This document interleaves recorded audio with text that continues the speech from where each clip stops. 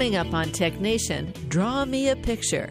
That's the ticket to success in today's world, and everyone can do it. Today I speak with Dan Rome, the founder of the Napkin Academy. He's back with Draw to Win. Then on Tech Nation Health, a new model for addressing genetically driven diseases which affect a small number of patients. Find the scientists and build companies around them. And chief correspondent Dr. Daniel Kraft reviews new technologies to determine the health status of our hearts. All this coming up on this week's Tech Nation.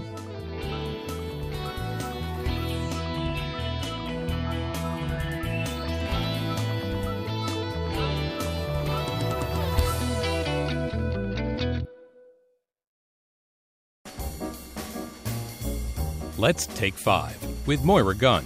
This is 5 Minutes.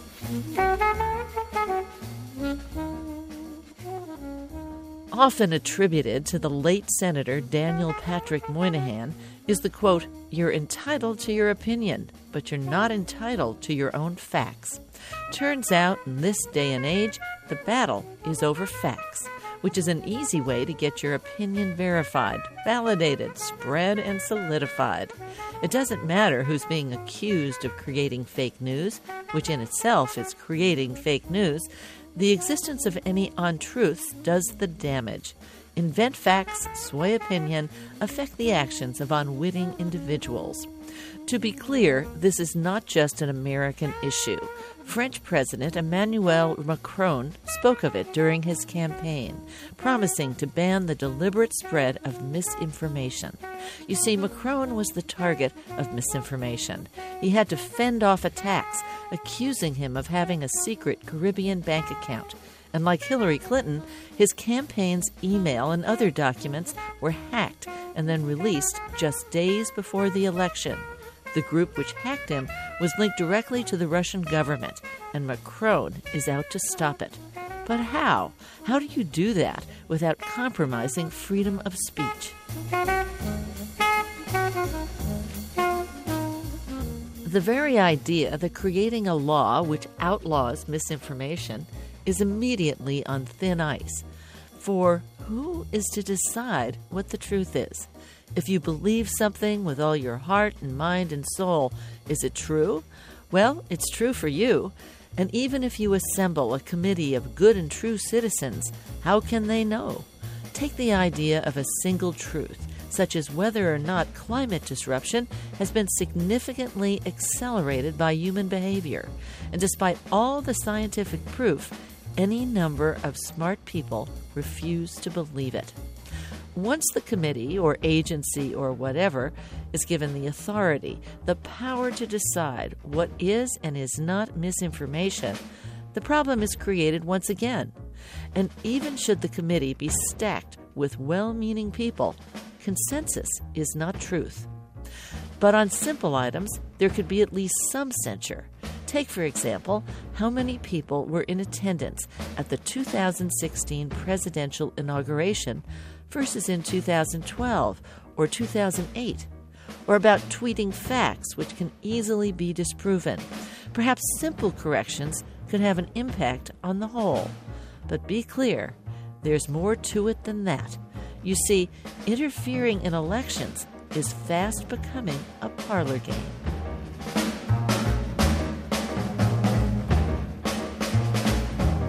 In 2007, some 10 years ago, Julian Assange and WikiLeaks released damaging documents directly affecting the outcome of the presidential election in Kenya. The point here is not whether the information was true or it was misinformation, but rather that there is now a serial quality to the act of interfering with significant elections. In the case of WikiLeaks, this is in countries not their own. It is a powerful reward to sway the outcome of any presidential election, and it appeals to those who seek to upend authority for its own sake. By the time you get to any national election, all candidates are indeed powerful. So no matter the result, the ability to jumble the candidates will have appeal to a number of individuals, and that's all it takes. And if individuals can upend elections, so can competitor countries. Whether it's a few or an entire nation, there will always be some who believe that chaos in the world is a great outcome. How we deal with this, or don't, will no doubt affect our individual and collective futures. I'm Moira Gunn.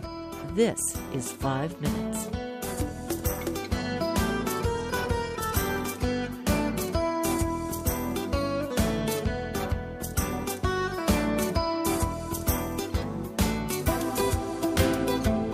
Five Minutes is produced at the studios of KQED-FM in San Francisco.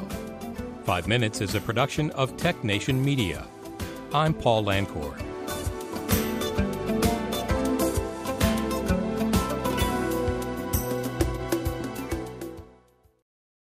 From San Francisco, I'm Moira Gunn, and this is Tech Nation. Today on Tech Nation, I speak with Dan Roam, the founder of the Napkin Academy. Drawing pictures in the world of information overload is more essential than ever to communicate effectively. Then on Tech Nation Health, a new model for tackling diseases which affect a small number of patients. Find the scientists wherever they are and build small companies around them. And Chief Correspondent Dr. Daniel Kraft tells us new ways to determine the health of our hearts.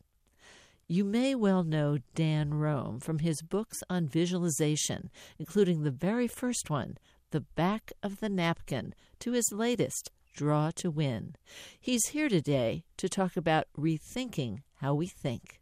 Dan, welcome back to Tech Nation. Myra, thanks so much for having me back. Oh, I'm just delighted. And you opened your latest book with a quote from Leonardo da Vinci. I'm real highbrow on me here.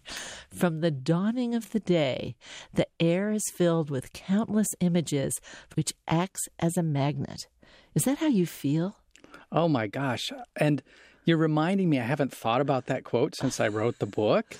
And I sought it out intentionally. Number one, I wanted a quote from Leonardo, because if you think about really good visual thinkers, he's got to be among those on the very top of the stack. And I love this idea that you open your eyes in the morning and there is the world just waiting for you to look at and see what you can see. And it's so interesting to me because Leonardo, he had no choice but to hand draw his images. He seemed to do just fine. He did great. You're referring, of course, to his various notebooks that are full of, let's think of the things that Leonardo invented, right? So he had the first helicopter drawn on the margins of one of his notebooks, the first parachute, all of these different kinds of battlements, ornithopters, all of this stuff. Ornithopters, flapping wing machines. Oh, that's right. That's right, because he was thinking that we were going to fly. He has all of these sketches of birds in flight, thinking that maybe, because flight, which is one of the things I also love about Leonardo, how many of these things relate to getting into the air?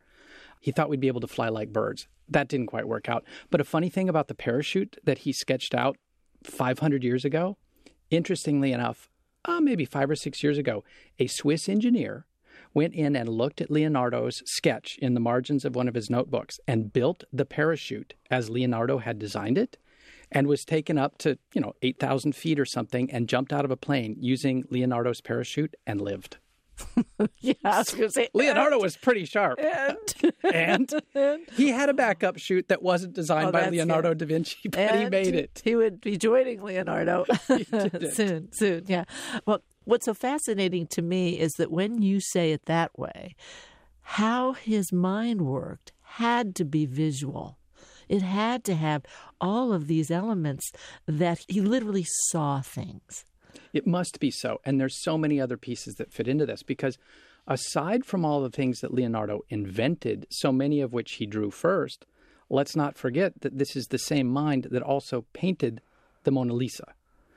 Arguably the most famous painting in the world. The same mind did all that. And one other thing I'd add in is that for a long time, for hundreds of years, people tried to decipher his notebooks.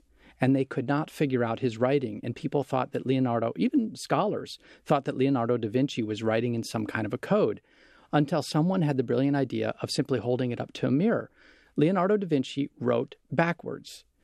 In large part, it's assumed because he was left-handed, which is also very interesting because there's a high correlation of people who are left-handed and those who tend to be more visual or spatial in their thinking. And here again, to your point, it's exactly right. One of the most visual minds of all time, people thought he couldn't write.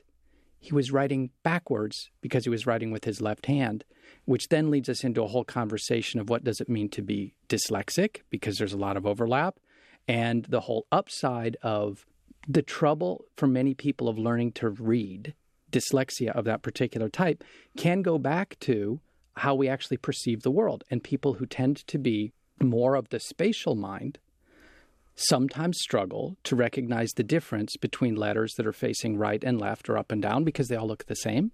And yet those people who have that kind of dyslexia have a measurably better peripheral vision than the rest of us.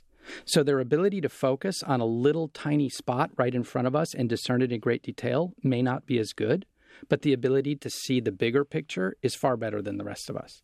And it's really cool. I know I go on, but I love this. If you think about some of the great famous dyslexics, you think about, here we are in San Francisco, Charles Schwab, who created Schwab Investments, so dyslexic that he couldn't get through the classics at Stanford Business School. So he had a professor who said, you're so smart, we're going to get you through the school.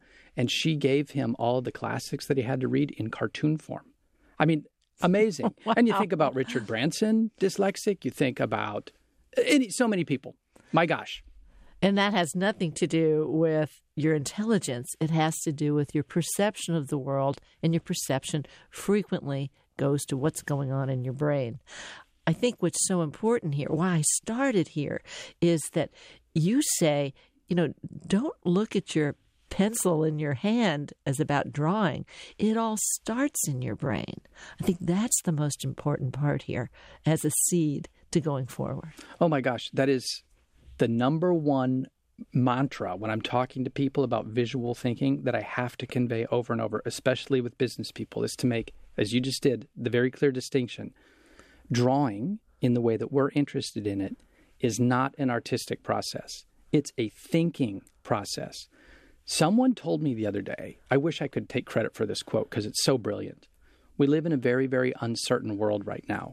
The antidote to uncertainty is not certainty, because we simply can't be certain. The antidote to uncertainty is clarity. What we really want to do is be clear. And to your point, taking that pen, putting it on a piece of paper, and drawing out what we see in our mind's eye, really simply, a square, a circle, an arrow, a triangle, it is so clear. And that's what I really love about drawing, the clear thinking side of it. I don't care if your drawing looks beautiful. Nobody does. What we care about is, are you able to clarify what you saw in your mind so that I can see it too? That completely changes my perspective of what's going on with drawing. Now, a whole lot of people may be saying, you're kidding. You didn't figure that out. It's like, no, I didn't. But I also think about people who sit there in your workshops or, just stare you right down saying, look, I know I can't draw. Mm-hmm. What do you do? Oh, my gosh. Well, it's a really great question, because probably 2/3 of the people that I have are business people or leaders in organizations, nonprofits or startups or what have you. And 2/3 of them, they're all very smart. And 2/3 of these very smart people say, Dan, I can't do this. I can't be a visual thinker because I can't draw. And so what I say to them is exactly what you and I just talked about. I'm not interested in your artistic ability. We are interested in your clear thinking ability. And by the way, I will show you in 2 minutes how you can draw anything with just 7 very, very simple shapes. If you can draw a dot, which then becomes a line, which then becomes a square, drop one of the sides and you've now got a triangle, round the whole thing out, you've got a circle, draw a little blob, and then if you can draw an arrow that connects all of those pieces, you can draw anything. Though I think of this now as the visual alphabet, those very simple elemental shapes. And if I could say one more thing about it, I've become quite fascinated as I've been trying to understand why these simple shapes, a square, a circle, a triangle, convey so much meaning. It turns out, not surprisingly, I'm not the only one who ever wondered about that. Carl Jung spent a lot of time trying to figure out, of course, in symbols and human consciousness and what do we have in common. He seemed to think that these very basic shapes convey a lot of really, really deep human significance, that a square tends to represent something that is known and very stable. Nobody's afraid of a square. It's not going anywhere. It's not rolling away. You can define it. You can polish it and make it perfect. A square feels like a safe place to be. I'm in the square. I'm at home. A triangle is very different. A triangle, why do we think the Greeks might have said it represents delta or change? There's something up about a triangle. It's not square like a square was. And then, my gosh, you take a circle. What does that represent? Well, life or the singularity or something at the center. These shapes that we now draw, you add them together. If you need to draw a horse, you combine a couple of circles, a box, a triangle, great. There's so much richness in just this very simple little visual alphabet. Obviously, I get excited about it. I can teach anybody, any one of these scary business people, to draw those 7 shapes in about 2 minutes, and then we're off to the races. Because they can draw a square for sure. Absolutely, they can. And I started out, I say, let's just draw a circle. Can everybody draw a circle? Yeah. Does anyone need any help? No. See, you're already visual. It works. It's good. It works. It works. You're listening to Tech Nation. I'm Moira Gunn, and my guest today is Dan Roam, the founder of the Napkin Academy. You may well know him from his books on visualization, including the very first one, The Back of the Napkin. He's here today to talk about rethinking how we think, and his latest book, Draw to Win, a crash course on how to lead, sell, and innovate with your visual mind. Well, the Napkin Academy, it was just getting going the last time I was talking to you. Tell us about the Napkin Academy and how it's blossomed. Technology has really made a big, big change in what you're able to do. Oh, my gosh. Well, and thank you for asking, because the Napkin Academy has been a source of real fun for me. And you're right. I started it, I think, 8 years ago now, and I was inspired by Salman Khan and the Khan Academy. And I thought, if Salman Khan can teach people how to do algebra, doing simple little YouTube videos, which he could, then I thought, why couldn't I try the same style and teach people to be more visual by drawing simple little YouTube videos as well? I did so many of them that I put them together in this thing called napkinacademy.com. And over the last many years, I think altogether we've had, 7,000 or 8,000 people who are subscribers. I did do a count recently from 43 different countries around the world who have come in. It is a site that you have to pay for. There's a lot of free videos, but it's a small fee. And it's been fabulous for me because I now have the feedback from all of these thousands of different people every month saying, this is what I'm working on visually. And it keeps me honest, too, because I know that every month I have to deliver a new lesson to this group. So it keeps me on my toes, too. Do they get to interact with each other as well? Yes. So when you are a card-carrying, subscribing member of the Napkin Academy. When you get your napkin. When you do get your napkin. Everything that you want to share, it goes into our forums, and they're password protected. You have to be a member to get in. But once you're in, you can view anybody else's work. And we have some very fun sessions where we deconstruct each other's visual thinking. And what's a joy for me as the host, like you are on this radio show, I get to then be the host and say, oh, Mary, why don't you share us your picture? And then we've got a shared whiteboard so we can actually draw live. And it's been fabulous because on Napkin Academy, using this tool, I've now been able to do something that I call Draw Together, where it's kind of like a visual, it's like a visual game show where I will pick a famous visual thinker. And I've been honored to have people like Simon Sinek join me and Dan Pink join me, Catherine Madden, who's a crazy good visual communicator. And what we do is we actually share the whiteboard and we draw together. What I do is I go through this person's latest book, like in the case of Simon Sinek, we were talking about Start With Why. And I pick 3 quotes from their book, and they don't know what I'm going to throw at them. And then we go live, and I tell them, which one of these quotes you want to take. They pick one. I reveal what the quote is, and then we have to draw it. And the way the rules go is you can only draw 3 lines, and then you have to turn over the pen. Ooh. So we can talk. You can talk when you're drawing, but you hand over the pen, and now we are literally drawing it together. And it's so much fun. It's so funny because these are all new techniques, new approaches that are going in parallel with the big data explosion, the big analytics explosion, but it has nothing to do with technology in a real sense. It has to do with our ability to actually put these things together, which are empowered now by technology. Well, and this being Tech Nation, I was thinking, it would be lovely to talk with you a little bit about the word you just mentioned, data. I read recently the statistics, and IBM in their Global Planet Report last year published this information that they estimate 90% of all of the data that is in the world today was generated in the last 2 years alone. 90% of all the recorded data in the world today was generated in the last 2 years, according to IBM. Then I followed up with, I happen to have these statistics right on the top of my mind. Cisco published a report estimating that something like 95% of all information conveyed through the internet is visual information. Put those two together. Massive amount of data out there, massive amount of visual information. Why? Because data all by itself doesn't mean a lot to us. But when we can put it together into a picture and see how all those data points line up and what they illuminate, all of a sudden our mind gets happy. And one thing I would love to talk with you a little bit as we go on in this is, you've mentioned it already, we have data that leads to data visualization, and that's kind of old hat at this point. Oh, my goodness, is it? The good Dr. Tufte starts 20 years ago thinking about data visualization and other leaders. And then we started to have kind of information visualization coming out probably in the last 10 or 12 years with companies like Tableau and other people that make sophisticated. It's not just data analytics now.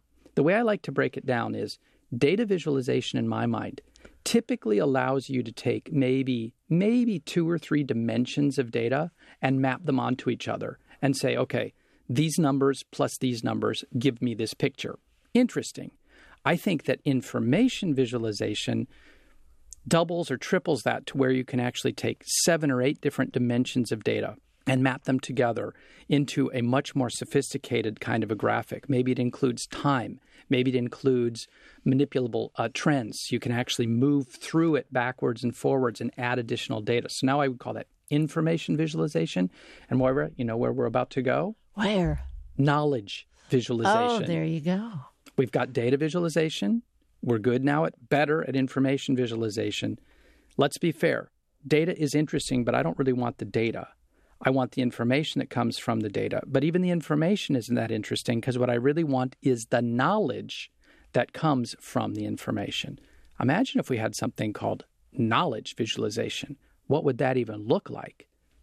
I don't know, but I want to know. I want to know too. And I think we're chipping away. I say we because myself and some friends and colleagues who are all visual people or data people or technology people are chipping away at this. And what we've done, and this is fun to be able to share with you a little bit.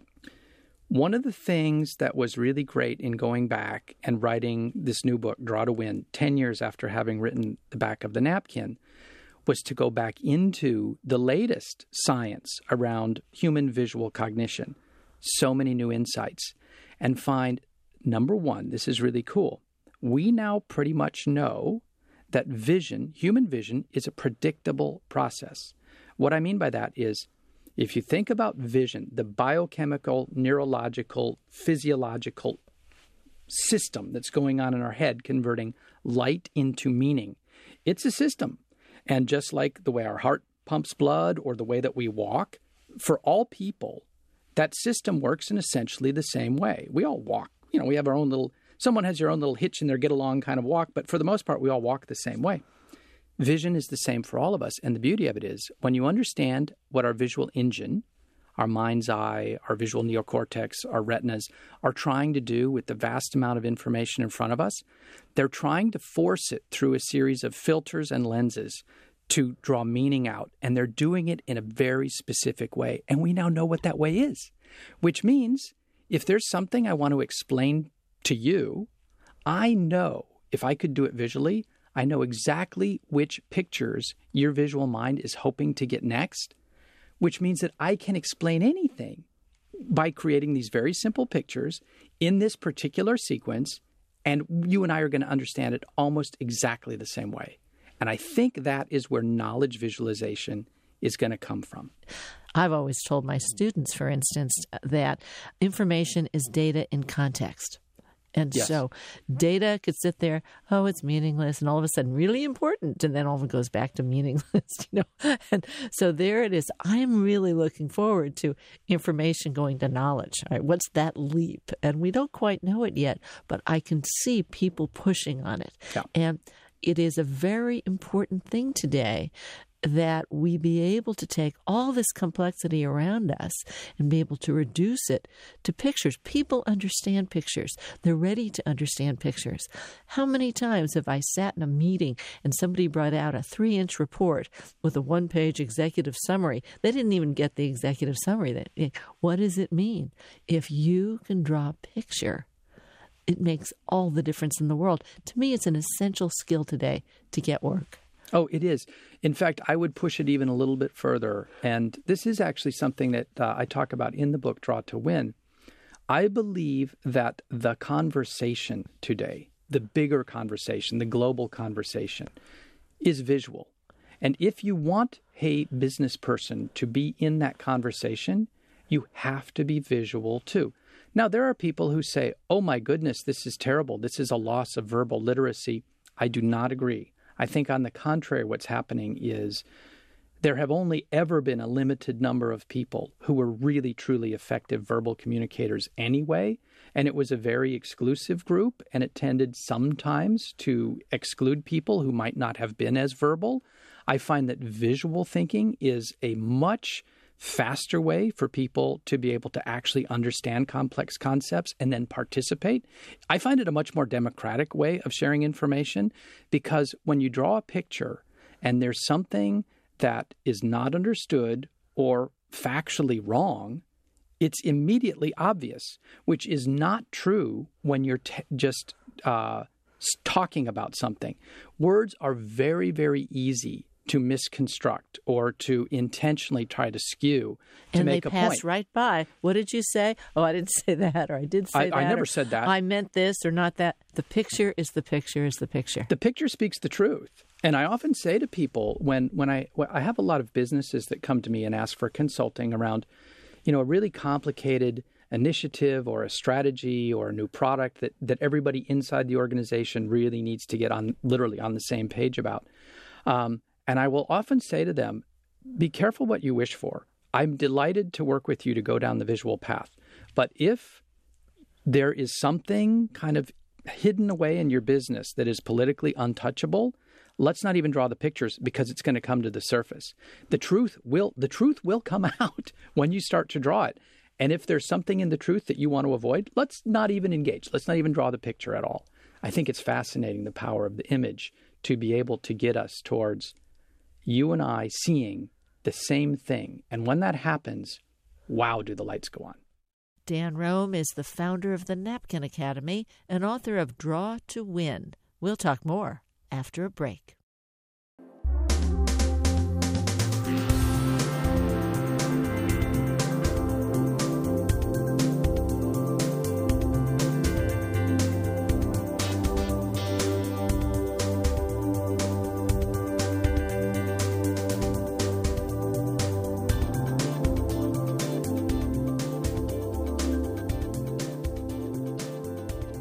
Podcasts of TechNation and TechNation Health are available at NPR One, iTunes, Stitcher, and other podcast syndication outlets. Coming up in the second half of our show on TechNation Health, a new model for going after genetically driven diseases which affect a small number of patients. And Chief Correspondent Dr. Daniel Kraft tells us how to know the health status of our hearts. Stay with us.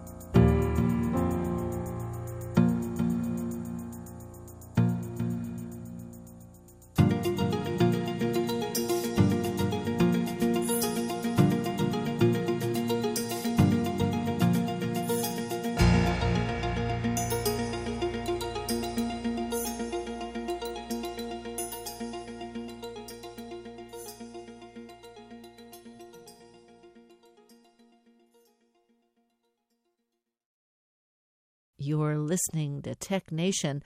I've been speaking with Dan Roam, the founder of the Napkin Academy and author of such books as The Back of the Napkin and Draw to Win.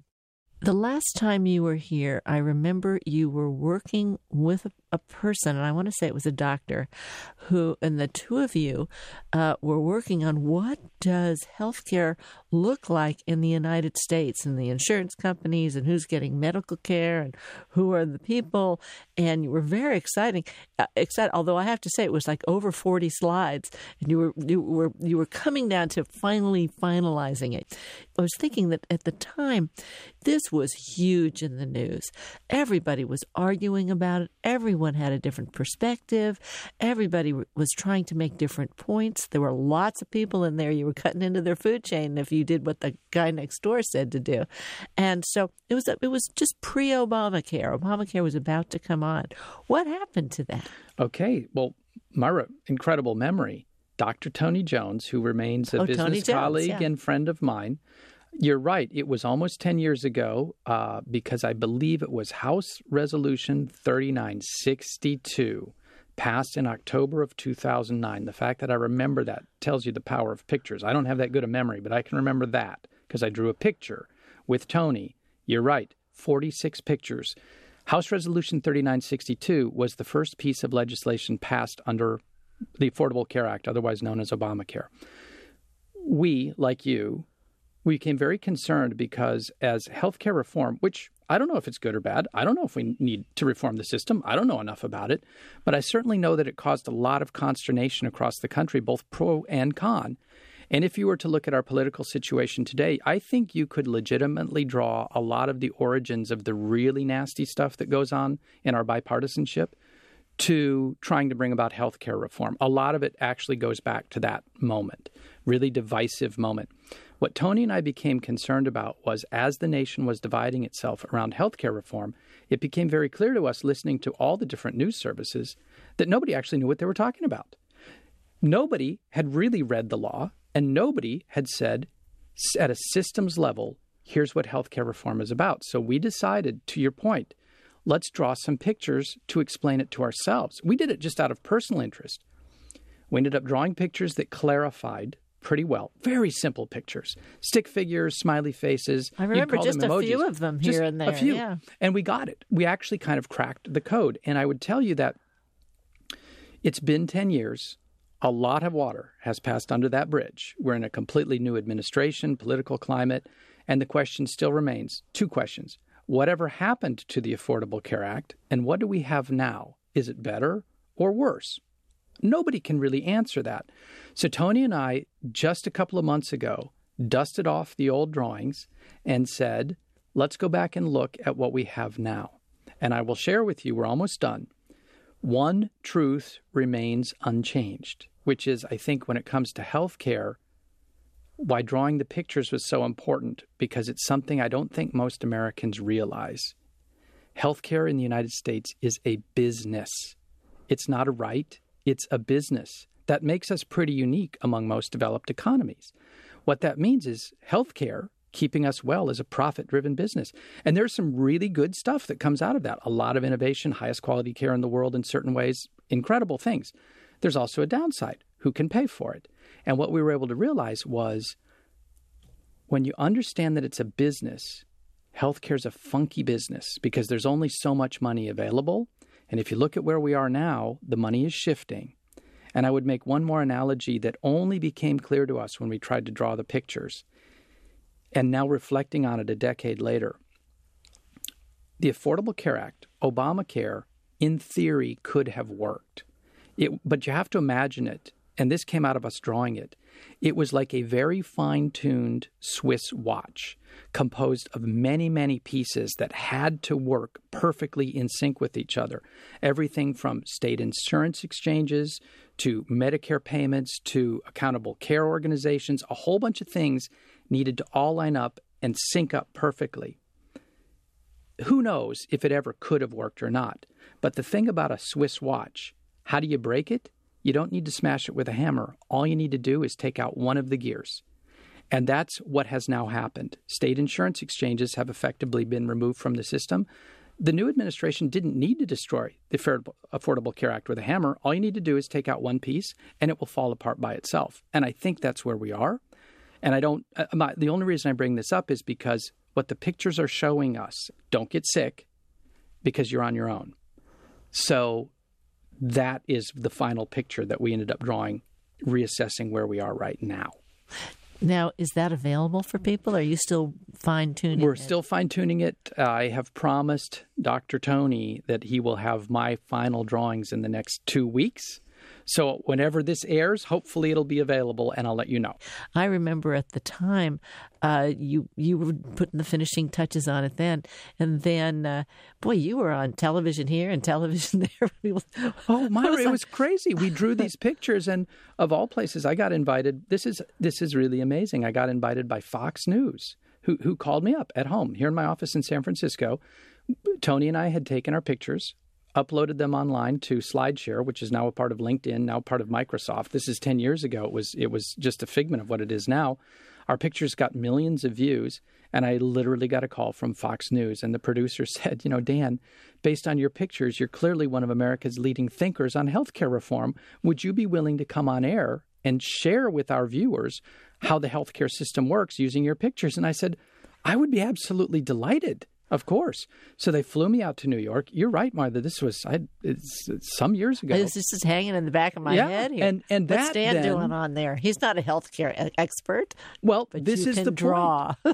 Point. And then literally I flew back home from New York, having been given 7.5 minutes of airtime on Fox Business Channel. And 2 days later, I got a call at home in my office in San Francisco, and the voice on the phone said, is this the Dan Rome who was on Fox News drawing pictures of healthcare the other day? And I said, yes, who's this? And they said, this is the White House. This is the White House Office of Communications. We would love to invite you in to share with us, how did you do that? How do you take policy and draw it out? And what I walked them through is the same thing I was sharing with you a moment ago.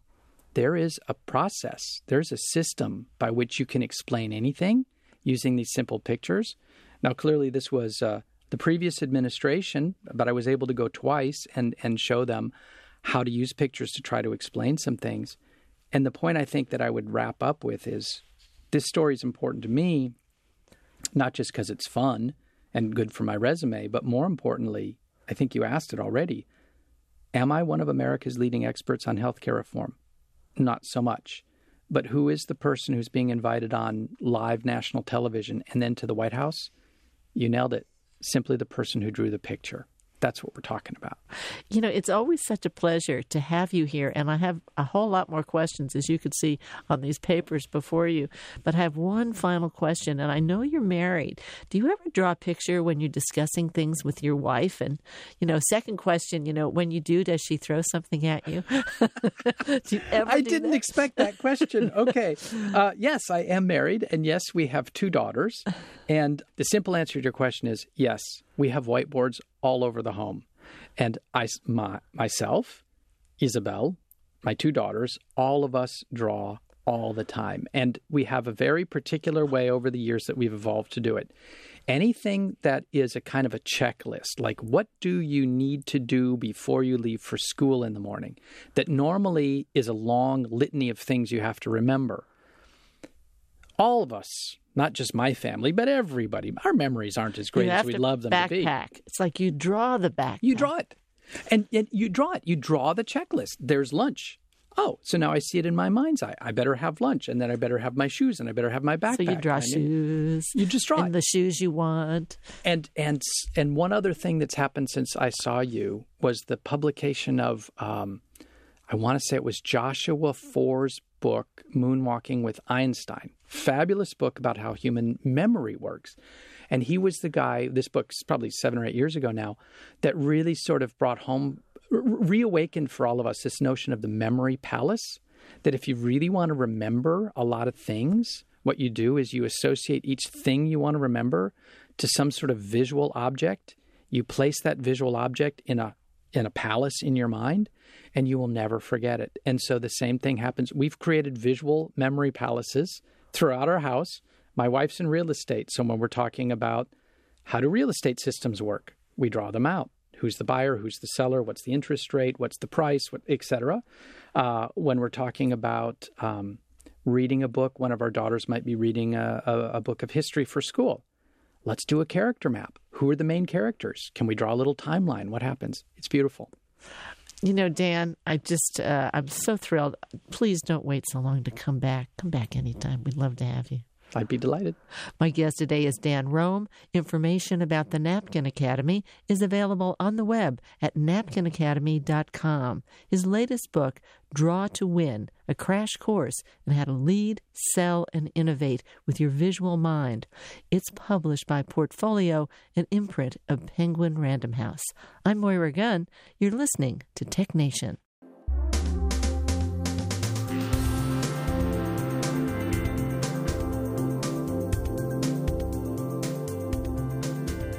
Welcome to Tech Nation Health, reimagining the future of health and healthcare with the emergence of new technologies and breakthrough science.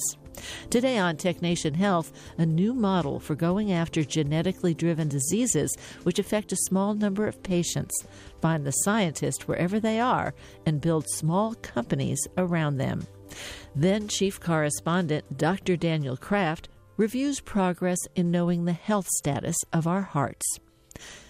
It's not unusual for biotech companies to work on a number of diseases all at the same time, but usually they do that work under a single company and in one or at most two different locations.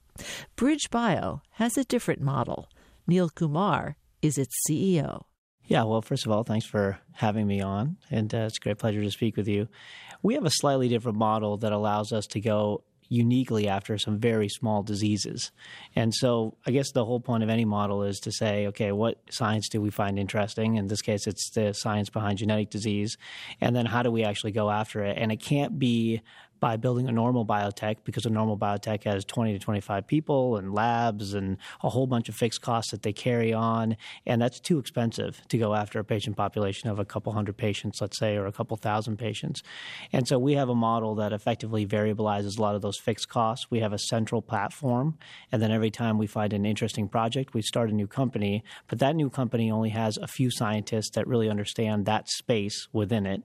And they can draw from G&A functions or generalized R&D functions from BridgeBio Pharma and then give them back when they're done. So it tends to lead to much more capital efficiency, which then in turn allows us to go after small things. And so we have BridgeBio. That's the sort of the parent company, if you will. That's right. And every time you come up with something new company. That's right. New company. But BridgeBio has like, okay, who needs pencils? Probably it's a little bigger than that. We're handing out pencils today, you know. But the science, of course, is at the core of each of these projects. Yeah. That's why a different set of scientists have to be there. Give us some examples of the genetically driven diseases you're working on. Yeah, so I mean, we think about these diseases in three different categories, really. The first are the classic inherited diseases, like you hear about Tay-Sachs or sickle cell. We have a number of programs in these sorts of areas: TTR amyloidosis, Gorlin syndrome. You may not have heard of each one of these diseases, but collectively they affect about 25 million Americans. So those are what we think about as Mendelian disease. Then there's a series of what are called germline cancers. There's also inherited diseases or pediatric cancers, which more people have heard of. We break them out separately because there's more of an awareness around pediatric cancer. And then there are what we call somatic cancers, which develop later in life. These can be any sort of cancer, a lot of what like Loxo pharmaceuticals and others are going after. These are cancers that arise where there's a very clear genetic driver. So what sort of binds all of these programs together is that you can, from mutation, really precisely understand what's driving the disease. So it's not like heart failure or diabetes where there are a lot of different things going on. There's the genetics, there's your diet, there's, all sorts of different exacerbating factors. These are very clearly quantitatively driven by the mutation, and that's what we focus on. I guess one of my questions is, do you have them housed in different places? I mean, everybody has a different color name tag. How do you manage this? If you only have a couple of scientists here and a couple of scientists there. Yeah, so we think a lot about, okay, who are the people that really need to be part of the company? And it's usually the people that have one of two phenotypes. One is that they really deeply understand the biology. And typically those people are coming from an academic lab that have been looking at disease X for 20 years, 30 years sometimes. And so we go to where those people are. So we have subsidiaries in Memphis, in Montreal, in Paris, in San Francisco, of course, in Boston. So it's where the science is. It's where the science and where the experts are. And we try to set up around them. And then the second type of person that's really important to us are people that understand the clinical manifestations of the disease and can help with development. And so in many cases, we'll locate around them, especially if it's a later stage program. So yeah, I mean, we're basically geographically unconstrained, but we've done a lot in our backyard in San Francisco just because, we're there. And it's a pretty large biocluster. Yeah, right, exactly. Now, here's another interesting note. I expected when I read your bio to find a life scientist, a lifetime science executive. All your degrees are in chemical engineering. What's up with that? You're not supposed to be working in these fields. What's going on? Well, you're an engineer, so you know this. I'm not supposed to be doing this either. Right. All right. So there you go.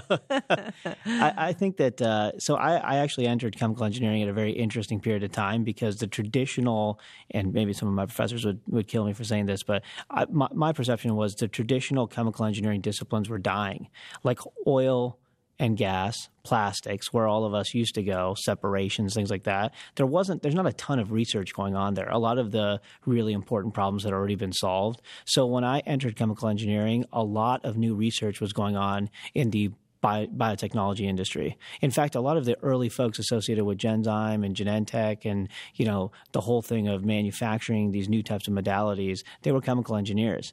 And a lot of the faculty at Stanford and MIT where I trained were actually in biotech and in some of those early days. So I did all my research at the corner of biology and chemical engineering, and my PhD was in cancer signaling. So it's kind of, chemical engineering has changed. Does life science know about that? They might take your degree away. A long walk between exactly. the engineering building and the life science building. Yeah, so I think there's a discipline now called biological engineering that didn't exist when I was in school, but it really is. It's at the corner. I mean, it's at the corner of a lot of engineering disciplines in biology, but certainly there's some chemical engineering and biology intersection there. I mean, we so many times we forget that we've got all this organic matter, and we look at our brain, and then we have all these electrical signals, and we have chemistry in there, and it's like all of these things are working together, and we had them broken up into separate silos. Yeah, it's kind of interesting you say that because, I mean, for me, engineering is sort of like this way of simplifying very complex problems, and there's no more complex a problem than biology, and then putting some quantitative real rules around it. And so, if you think about a cell, for instance, you think about it sitting in an extracellular, milieu. It's interrogating all of that information. Then there are all these signals going through the cell, and then it decides to do something like proliferate or migrate or do something like that. And you ask yourself, okay, so a biologist or a reductionary scientist would look to build up a set of data and understand how all of those steps happen. That's really hard. And so an engineer kind of abstracts and says a little bit like, okay, I'm gonna, like there's a cue, there's a signal, there's a response. This is kind of what Doug Laufenberg at MIT has been talking about. And you put that all together, and how do I model it?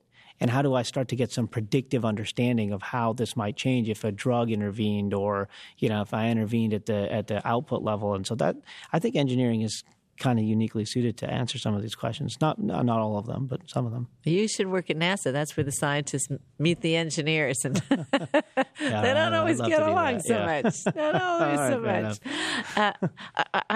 I think it's really interesting because at the end of the day, all of these challenges are going to be solved by humans. And they have to be working in all different kinds of ways and have all different kinds of perspectives. So that was the first thing that attracted me. It's like, hey, we got to talk to these BridgeBio people and see how are they doing it? Is it working, not working? Have you gotten to the point where any one of these efforts have been sold off or reached, got registered? Or are you pretty much early or mid stage on all of them? Yeah, so I think we have two programs now in or entering phase 3 clinical trials that we started preclinically with. So that's really exciting. Now to you're us. getting, yeah. now you're seeing daylight. Yeah, exactly. So, I mean, we think about things in terms of, our ultimate goal is to get products approved. We don't have any products approved yet, but we start quite early. And so I'm hopeful that over the course of the next decade, we'll get a few products approved that can make a big difference in patients' lives. But what happens if they get approved? What happens to that little company?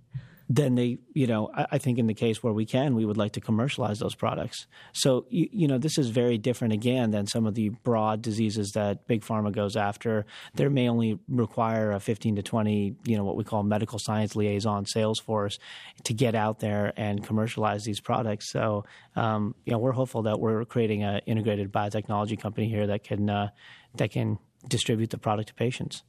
You're going all the way. We're trying. We don't usually hear that answer, Neil. I'm very, very interested here. Thank you for coming in. I hope you come back and we'll see us again. Thank you so much. Thanks for the time. Neil Kumar is the CEO of BridgeBio. More information is available at bridgebio.com. That's Bridge, BRIDGE, bridgebio.com. Today, Chief Correspondent Dr. Daniel Kraft talks about the health status of our hearts. We're now able to know more than ever before. I thought we would start with a startup that I know Daniel has advised in the past. It's called Arterys. Well, Arterys is an interesting convergence company coming out of Stanford, where it was founded by a radiologist and a Stanford MBA and a couple other really bright folks to now look at this explosion of MRI data and MRI, magnetic resonance imaging. Doesn't just look at the brain, but can look at many parts of our body, including the heart. And it's becoming dynamic. You don't just look at slices of the heart and determine its shape. We can see it now in real time. And that FMR, functional MRI. And now the question was, could you take those massive data sets and change it with every microsecond and start to understand, in some cases, the function of the heart? And one important element for all of our hearts is what's called ejection fraction. How much is our big left ventricle, the biggest chamber of our heart, squeezing? How much blood comes out of it with every heartbeat? And for most of us who are pretty healthy, it's, let's say, 50 to 60% every squeeze. Now, how do we measure that? We can do an fMRI, actually see that your dynamic heart squeezing. But traditionally, to get your ejection fraction would require a radiologist or a cardiologist to literally go in there and measure with digital calipers today how much distance has changed. And from that, calculate your ejection fraction. That took several minutes. They could bill for that type of analysis. But that's a good business. Sure. But Arterys was the first to pioneer this approach to do that with AI assistance. And late in 2017, they're basically the first company that I'm aware of to get FDA clearance for an AI-assisted imaging system. So now that you don't require a radiologist to do that, in this case, ejection fraction measurement, but that can be done almost instantaneously. So while they're taking it, you should know at the end of the picture, if you will, this is what the answer is. Patient rolls out of fMRI, and we have not just potentially indications about ejection fraction, but learning about the valves and other flowing parts of the body. It could be what we call an aneurysm that could be in the aorta or around the kidneys. Any other part of vasculature can now be analyzed with fMRI, and with the lens of artificial intelligence assistance, help us really quantify that and bring that information diagnostically to the clinician almost immediately. I would say that you could actually look at how your heart works. Right. I've had my own fMRI of the heart done. I came out of the machine, and 10 minutes later, I'm looking at my heart on the screen. I can look at all those numbers, not just my ejection fraction, but what percentile am I of others, my age and sex and height, right? Similarly, we've seen fMRI be done, or MRI in general, of the brain. I had my brain done by MRI, and the machine learning actually color-coded the different components, and I can look at what percentile size is my thalamus or hypothalamus. And it might be nice to compare that to others, but if I'm at a certain percentile, it might mean I'm at risk of a dementia, and I might want to do something differently about it. So the power of these new AI-assisted diagnostic platforms is not to replace the radiologist, but to help us glean the information more quickly and to connect the dots between millions and thousands of scans to improve these systems and the ability to use them. It's one thing to look at what does the general population look like and how do I compare to it. It's a whole other thing to say, gee, if I had one of these every year, you could see if my heart was failing. Well, one of the areas that's been debatable is looking at repeated scans of the heart for calcium, what's called calcium scoring. Another approval of an AI, FDA-approved AI screening was by Zebra Medical, an Israeli startup in July of 2018 that can do coronary calcium scoring as improved by artificial intelligence. I myself had my heart scanned in Brain and Beyond at Human Longevity Incorporated about a year ago. I had one little pixel on my coronary calcium score. The question would be, what does that mean for me? How does that correlate to my cholesterol They found level? a little calcium deposit. One little spot. Now, does that mean I should start on a statin? What would my cardiologist do with that information? What Zebra and others are doing is starting to do imaging of thousands of these scores, then can connect that to what happened to that patient in the future or others like them in the past so that we can do better interpretation of what does this score mean.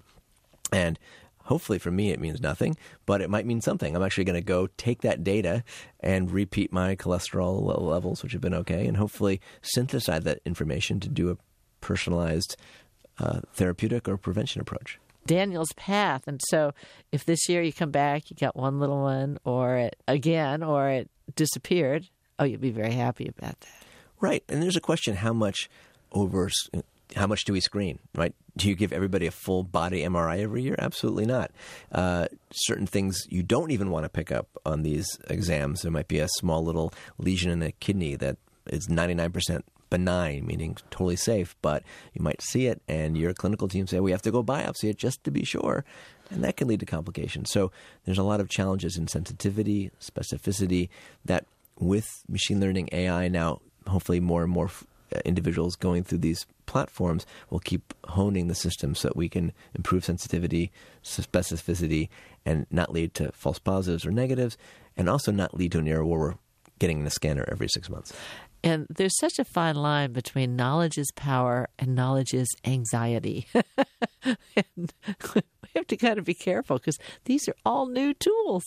It's a great era if you're a hypochondriac, but it's also one where if you are a hypochondriac or just someone concerned about your health, you can get a pretty deep picture of your health and wellness or your risk platform. So you can do something about it, not just worry or be assured. We've talked in prior episodes about the watch that can look at your EKG, that your heart rate's actually fine, you're not having a heart attack. So it can reassure some individuals. It can also give us a new lens to pick up things early, or when you have a real problem, to manage it in the most individualized, proactive way. Daniel, thanks for coming in. Thanks, Moira. Dr. Daniel Kraft is Chief Correspondent of TechNation Health and the founder and chair of Exponential Medicine. The Exponential Medicine Conference 2018 is scheduled for early November at the Hotel Coronado in San Diego. More information is available at exponentialmedicine.com. For TechNation Health, I'm Moira Gunn.